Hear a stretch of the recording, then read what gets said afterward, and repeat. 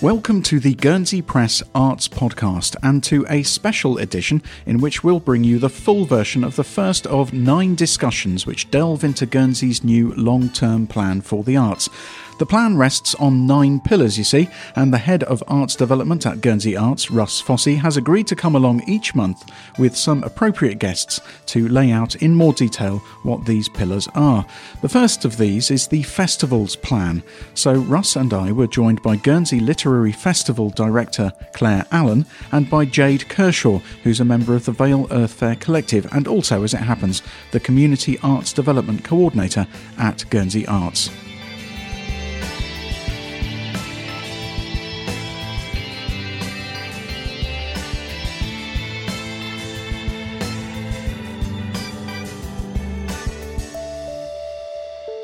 Russ, could I ask you to outline for us the part of the arts strategy that deals with festivals?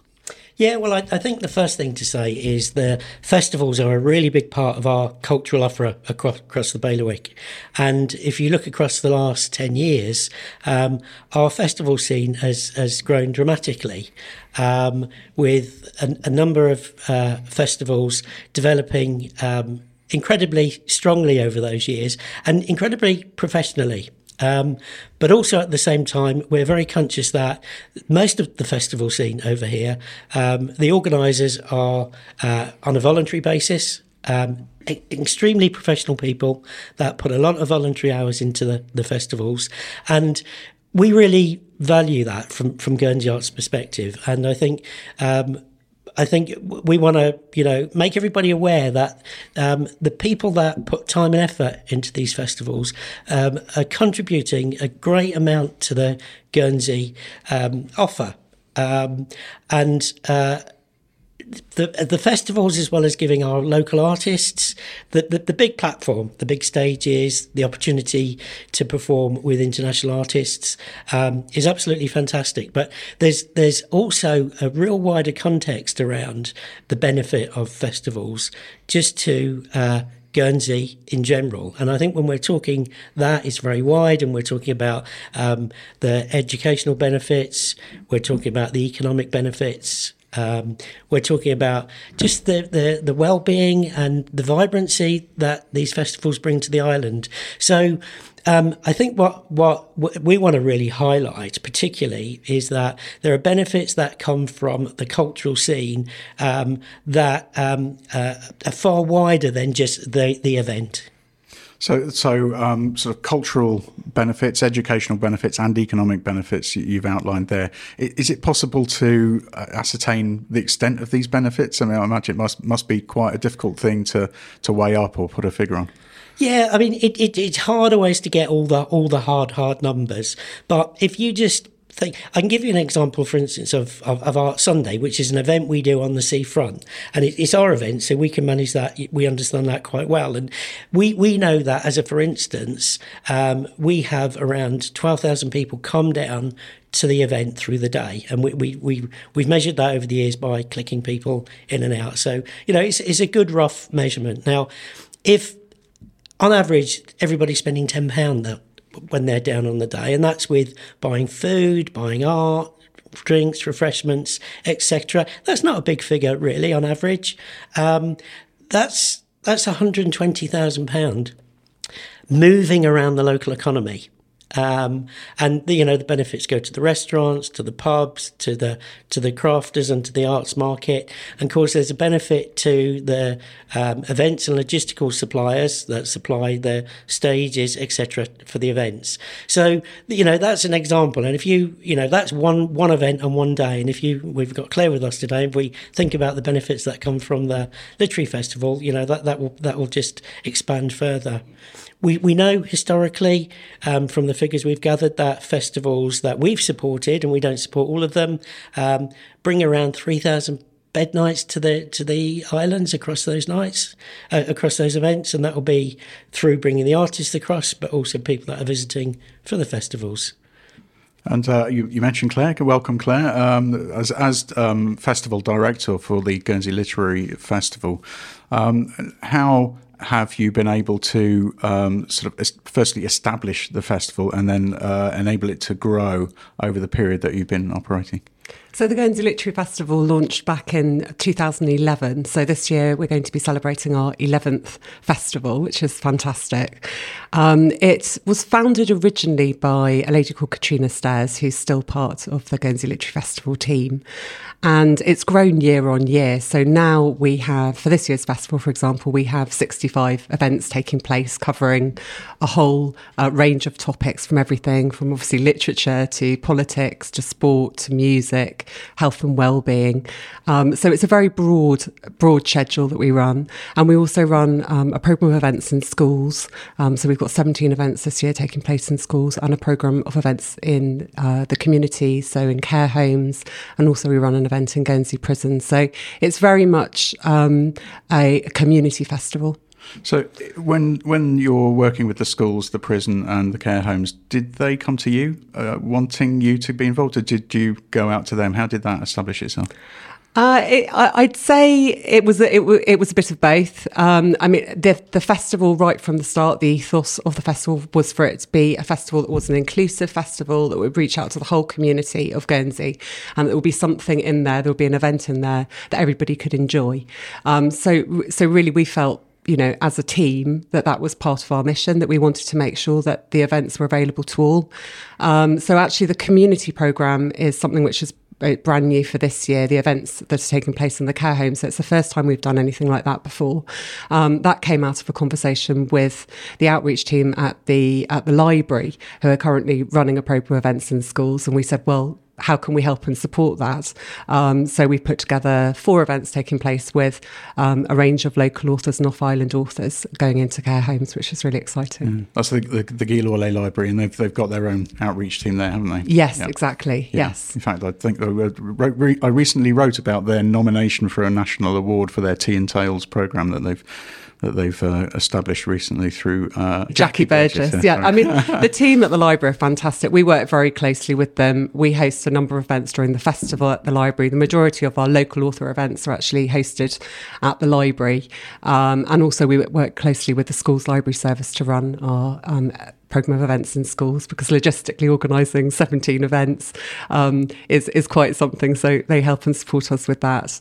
But that programme itself reaches 3,000 students in Guernsey. So again, we found that's the best way to engage with students, is actually to take the events to them rather than maybe run an event at the library or something like that. Actually, having authors go into schools has the most impact.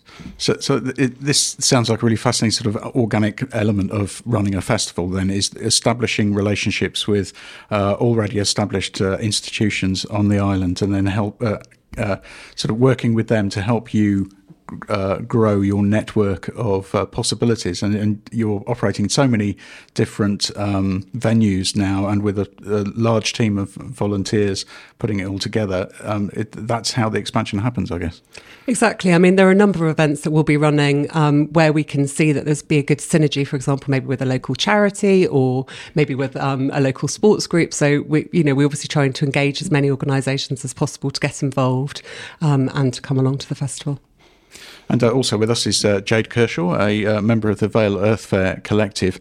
In contrast, perhaps, to the Guernsey Literary Festival, you're very much focused around one particular venue, that being the Vale Castle, for your biggest event on your calendar. But this isn't the only day on your calendar, is it? You've now established quite a number of events during the year. So we do a lot of fundraising events throughout the year to support the running of the festival. Obviously, festival costs are quite high when you're doing it on that type of scale. So we need to kind of supplement that with some type of funding, and we'd like to do that ourselves. So yeah, we have a few semi-regular events that we'll do. Always kind of have a quiz and DJ nights. We always, what Claire's saying about building relationships, we tend to build relationships with people who want to come and be involved with something that we do, or have us involved with something they do. So Rocking Regatta is a good example of that. We've been running a stage in a bar there where the barbecue area is for years, over 10 years. And yeah, it's just a really great way of kind of creating additional cultural events in the island whilst supporting what we do. And you can trump Claire's 11 years for this. The Vale Earth Fair has been running probably since before you were born, I suspect. It's a very well-established event on the calendar. How are you able, with your collective, and of course you're all volunteers, aren't you, in this, to sort of keep it in the public consciousness over such an extended period of time, and indeed grow the festival? Well, yeah, you're quite right. We are celebrating our 47th year this year, so a few years older than myself, thank you. I think the festival in itself, because it kind of stemmed from community love for music and community kind of opinions, really, it's very close to the people who set it up from day one, and it's hard to put into words about how connected people can feel to a grassroots festival, because it's part of what is in the island. It's almost part of the infrastructure of the culture in the island now, I would like to say, and I think everyone's got an experience from everyone who's grown up in the island would have an experience from the Vale Earth Fair. I think probably it wouldn't be incorrect to say there's 50% of the population who's attended it during their lifetime at some point. I mean, I'm not... who in this room has been there? Yes. It's kind of, I imagine you've all been at least once. I should declare an interest insofar as I met my wife at Vale Earth Fair in 1996. So, take that as a recommendation, if you will. I think I might have been at the first one. So there's a cultural interest to the island. Like there's you can't even measure what it means to people on an individual level. I know another couple who met at the Earth Fair who got married 6 years ago, and who were just it's kind of like a special thing to them because of that reason. And there's so many different individual stories that go on, which you can't quantify it. But also, I think on an environmental and on a political level, it can reach people in that way as well. So your branding for the Earth Fair is based around your values, political values, and the money that you raise for certain causes, and the rules you set yourself in terms of provision of vegetarian food, that sort of thing. Is that what you're referring to? Yes. So we have an ethos that we've always worked to, and there's strong core values in that. So from day one, from the first festival, there's always been an eco feel to it, because it's always been conscious of sorting rubbish, make sure everything is recycled. And in the 70s, obviously, that wasn't quite as done as what you would see today. So we've been doing, one of the highlights of each year is the Great Bin Sort, where we hand pick out all the recycling to make sure that every single piece of rubbish kind of goes to the right place. So it's minimising impact. We've kind of always been conscious of that, and we continue to be conscious going forward. And it's great to see that becoming more of a blueprint going forward for all other festivals as well. It's become a national thing with the way, with kind of the values of the world almost going forward. So I think that's a really great thing. That is something that we as a collective have been keen on and been championing for decades, is something now that we're seeing as a commonplace thing. And on a personal level, your involvement in this, I mean, with there being some very specific sort of values that you hold on to in the festival, your involvement in this would presumably sort of bring you into contact with other like-minded people on the island. Do you feel you've benefited personally from being involved as a volunteer in the running of a festival? Oh, definitely, yeah. I mean, I got involved with the running of it just because I enjoyed it when I was a teenager as such, and I just wanted to continue on. But yeah, you're right. I think, Claire, you must have the same meeting like-minded people as well. It's just really beautiful to be in an environment where you can have those conversations and kind of push yourself forward on the way that you're viewing certain things, and whether it be like a musical debate or a political debate, for us, it's just fantastic fun. And is that? Do you feel that, Claire, that you've because you obviously put in a lot of time. You're now the festival director, and you're not getting paid for this work. I imagine it takes up a lot of hours, but the reward is presumably partly, at least, not just in seeing events underway, but in the connections you make. Definitely. I mean, part of the reason I got involved originally in the Guernsey Literary Festival is I used to run lots of big events in the UK. And when I moved to Guernsey, I saw that there was kind of probably a bit of a gap in the market, really, for some bigger cultural events on the island.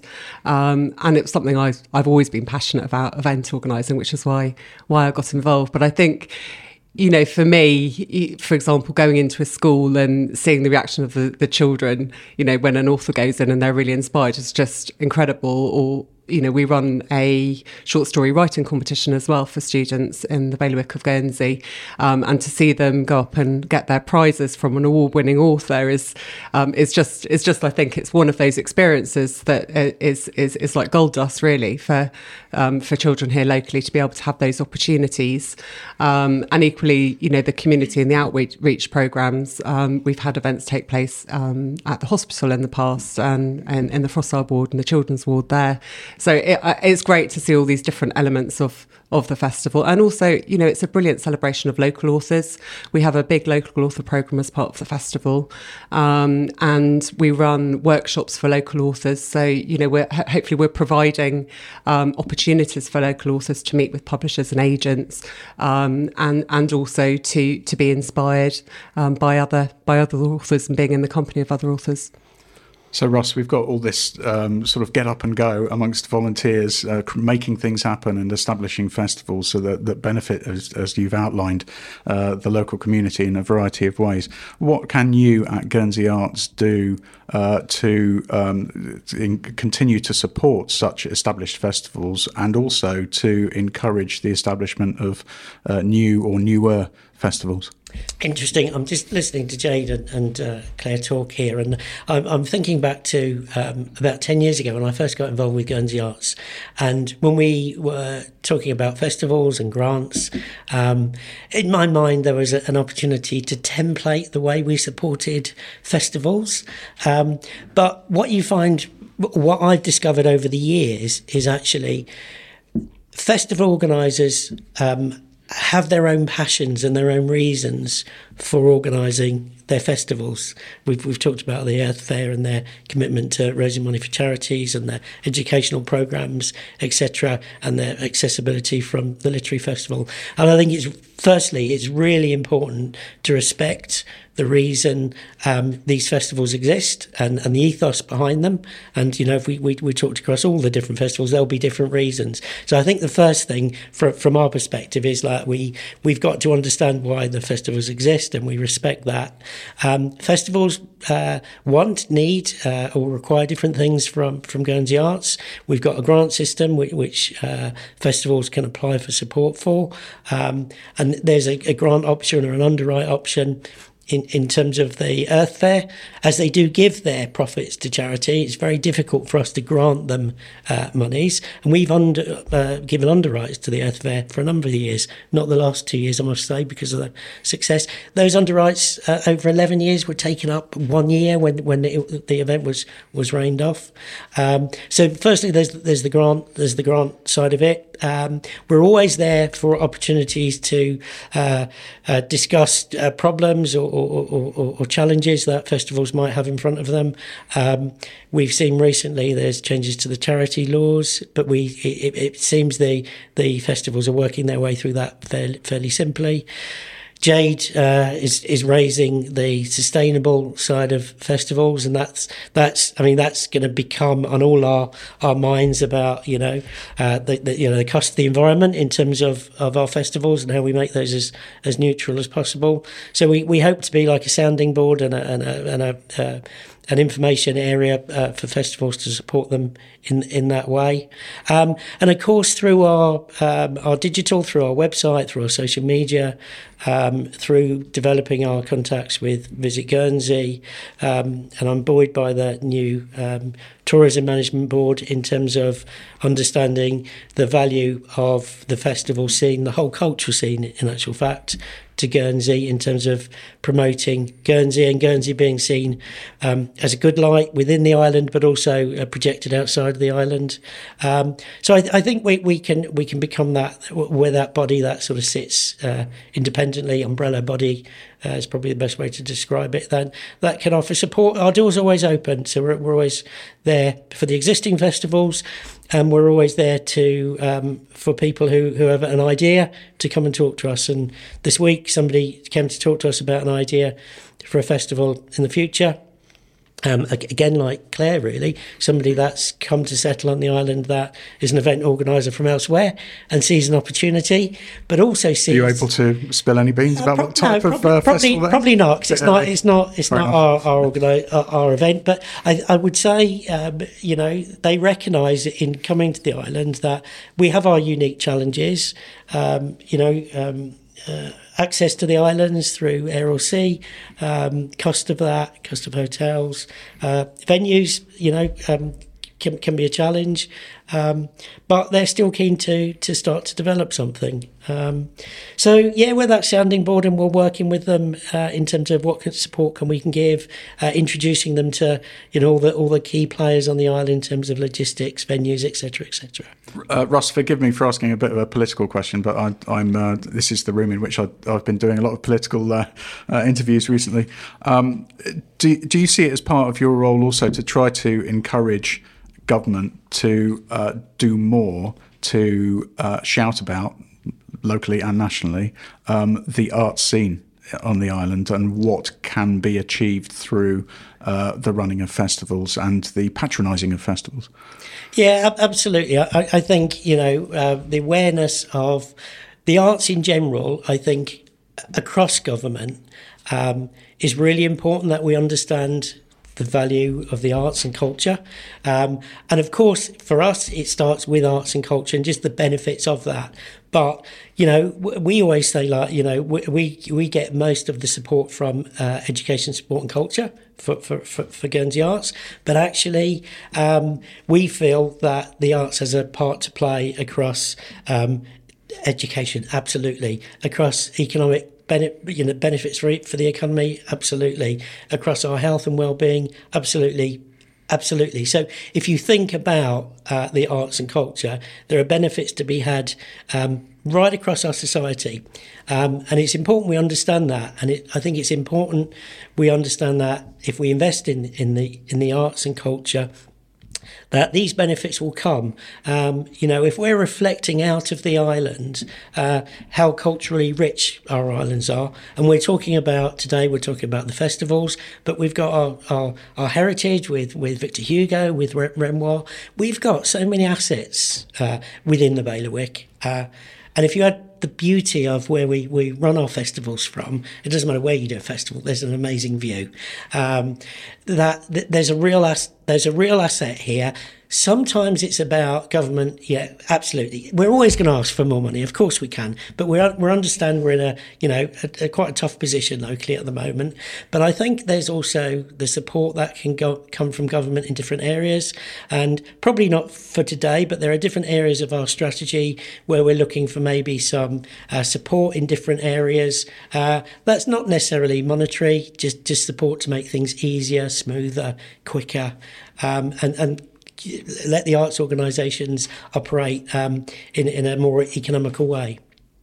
And Claire, when it comes to actually getting the festival up and running after all the work that you've been doing around the calendar, how well patronised do you find your various events are, both from those who are coming to the island and from people locally?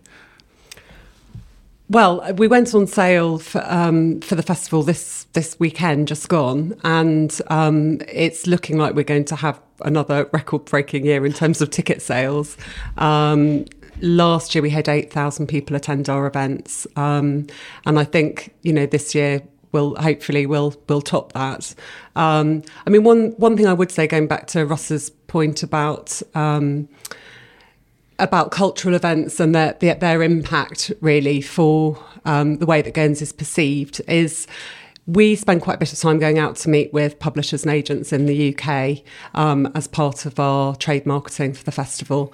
And the feedback that we get every year is that authors love coming to Guernsey. They love coming here because it's a weekend away for them. Other book festivals, they're on a train, they go and do their event and they go home. They don't get to mix with other authors. They don't get to meet their audiences. It's very much a quick event. So they love coming to Guernsey. They love the beauty of Guernsey. A lot of them bring their family. They'll make a weekend of it. They'll go to Herm. They'll go to Sark. They'll go to Victor Hugo's house. And I think there's something to be said for those people being ambassadors for our island. We've had some very big name speakers come to the festival and then shout about it on social media afterwards. And I think, we have to, whilst it's more difficult to quantify the value of that kind of engagement, I think, certainly we've seen from the festival's point of view that the feedback both from authors and agents and authors has been excellent, which means that it's helped us year on year secure big name authors and secure our programme early because we're inundated with authors asking to come to the island. Yeah, and that business of artists being inspired to come to the island is something that you've experienced at the Vale of Earth Fair as well, I imagine, with some pretty big name acts coming over the years. Yes, we're in quite the same position where over the years, the acts that have come over, we'd like to think that we treat them in the right way. And obviously it's worked in that sense because they just really love it over here. They love our festival, they love the island, and they love what they can see. And there's a network of festival kind of acts and agents, which I'm sure there will be within the literary and any other type of festival where we have visiting acts coming to the island. So because you've got this national network, people talk, and it's, like you say, Claire, it's that type of thing that you can't put down on paper and say, well, actually, this person has told this person, and that's through this, and therefore we are known in this town and in London they're talking about us this weekend. And you can't put these things down, but it happens because we have people phoning us up asking to perform from the UK because they've heard stories about how fantastic it is as a festival, or agents are willing to kind of do as a really good deal because of the way that another band has been treated. So they're like, oh well, this one would be good, we'll kind of drop them in for whatever. So I think it's that type of thing that completely gets undervalued on any other level unless you're involved within it. So I see that, Claire sees that, but does the general public see that? Do government see that at that level? See what we are creating as a byproduct of doing something that we enjoy? Interestingly, Anthony Horridge, he's come to your festival, but also to the Alderney Literary Festival. And I think on the back of visiting the Alderney Literary Festival a few years ago, actually, his next novel was about a literary festival based in Alderney where there was a murder. He placed himself in the book as well. He said he's going to write his next book on a horror movie set in Guernsey. Well, there you go. I mean, yeah. Now, if that happens, I mean, how can you value the benefit to the islands of something like that? It's incredible. These are really incredible stories, I think. We've had performers come back who've played at the fair, who have come back to the island specifically to record here because they enjoyed the setting so much and they thought that it was going to be the right place for them to record their next track. So, yeah, there is kind of these examples of people who have experienced that and want to take it that much further within this setting. And like we say, it's not written down, so you don't know. No, being inspired by the islands, though, effectively, and the experience we give them. Because I think I'm listening to what you're saying. What I get from all the festivals is we look after our artists incredibly well. And part of that, I think, is that our festivals, you're talking about 8,000 people to the Literary Festival, but in terms of festival size, we're still fairly boutique-y on everything we do locally. But that's a real asset. That means people can get really close to each other and the authors. And I think those artists really, really value the experience they get from the generosity of the organisers locally. Yeah, when I spoke to Isabel Picornell of the Alderney Historical Literature Festival, and you can scroll back on this feed to find the interview there, she made that point early on that being a boutique festival is a deliberate choice and a very good advantage to hold on to. And, Absolutely. It stands you in good stead, especially if you've got a relatively small venue. And speaking of that, I mean, we've got two representatives here of festivals that have been established by enthusiasts who've drawn people around them and have created something that's grown enormously. In terms of new festivals, and one springs to mind, which is the Guernsey International Film Festival, of which we've had just the one iteration so far. How might Guernsey Arts get involved in trying to ensure that such an endeavour grows in the successful way that these two have? Okay, so talk about timing. Yesterday, I spoke to Lars and Charlotte. Is there going to be another festival? Effectively, and there is, and they're planning for another festival this October. And I think the conversation yesterday was about the planning of it, about making sure we start talking about that festival early enough, and maybe a bit earlier this year, about us being able to offer as much support through promotion as we can, connections as we can. There's the grant scheme in place if they need to come to us for the grant. But yeah, we've this year, we if I'm honest, we didn't have any conversation with them last year, and it sort of just came out of the ground very close to the festival. And I think they were buoyed by the success they've got, but they're now ready to take it to the next level. So yeah, we had a really good conversation with them yesterday, and again, it's really great to see people with new festivals and how enthused they are for what they do. And, you know, I'm very conscious that when people take on festival events, it's a major commitment in their lives. It's not something they commit their 2 weeks around the festival to. It is a year-long experience, as Claire's looking at me now and Jay's looking at me now. So that, you know, again, so from my side, you know, we really value the support that the people involved in festivals give. And I did speak to Lars about the festival just after it happened. And I mean, just the story of their efforts to get a print of the early days silent cinema version of Les Travailleurs de la Mer over here. For the first screening, it's nearly 100 years old, this film, the first screening ever outside of France. You could make a film about that effort in itself. So, I mean, it really, it's an illustration of the degree to which individual enthusiasts can ultimately have a huge impact if this grows into an established festival on the art scene locally. Absolutely, he was telling me that story yesterday, and it gave him a few hairy moments. But I think they really reaped the rewards from being able to achieve that. So yeah, absolutely. And so, what are our hopes then? Our principal hopes for the year ahead? You've obviously got most of your ducks lined up for your two festivals.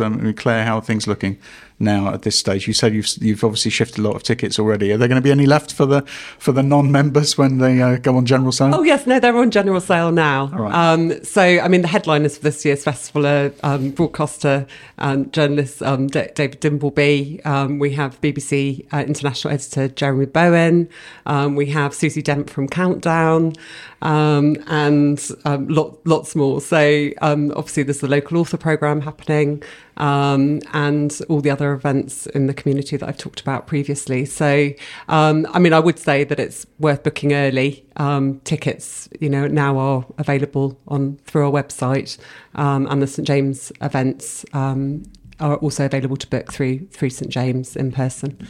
And Jade, you've got an early bird system for your ticketing to try to encourage people to sort of get in a bit early, haven't you? Yeah, I think the point of booking early, that's if we were going to put down how can the public help festivals kind of with their longevity, I think that's the most important thing at this point, is booking early. It's the whole thing of taking for granted that the festival will happen and that you can turn up. And I don't know if it's a UK mentality, but it's a very Guernsey mentality for a lot of events. I'm guilty of it myself, expecting that I can turn up and pay on the door, or expecting that I can get a ticket a day or two beforehand. And we need to train ourselves out of that, and look more towards the early booking system so that you can have something that you yourself can look forward to, but also gives stability to the festivals and other events that are happening.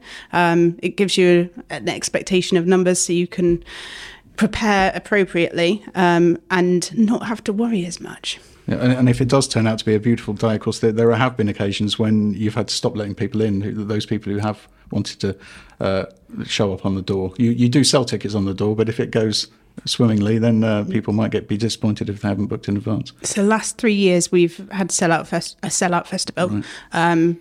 Partly because people couldn't leave the island for the first one in 2020. We were one of the only festivals happening at least in Europe, I think. So we got a lot of national coverage, again, promoting the island in a very positive light as a good news story. So for the last 3 years, it's been a sellout year for us. And we'd like to see that trend continuing.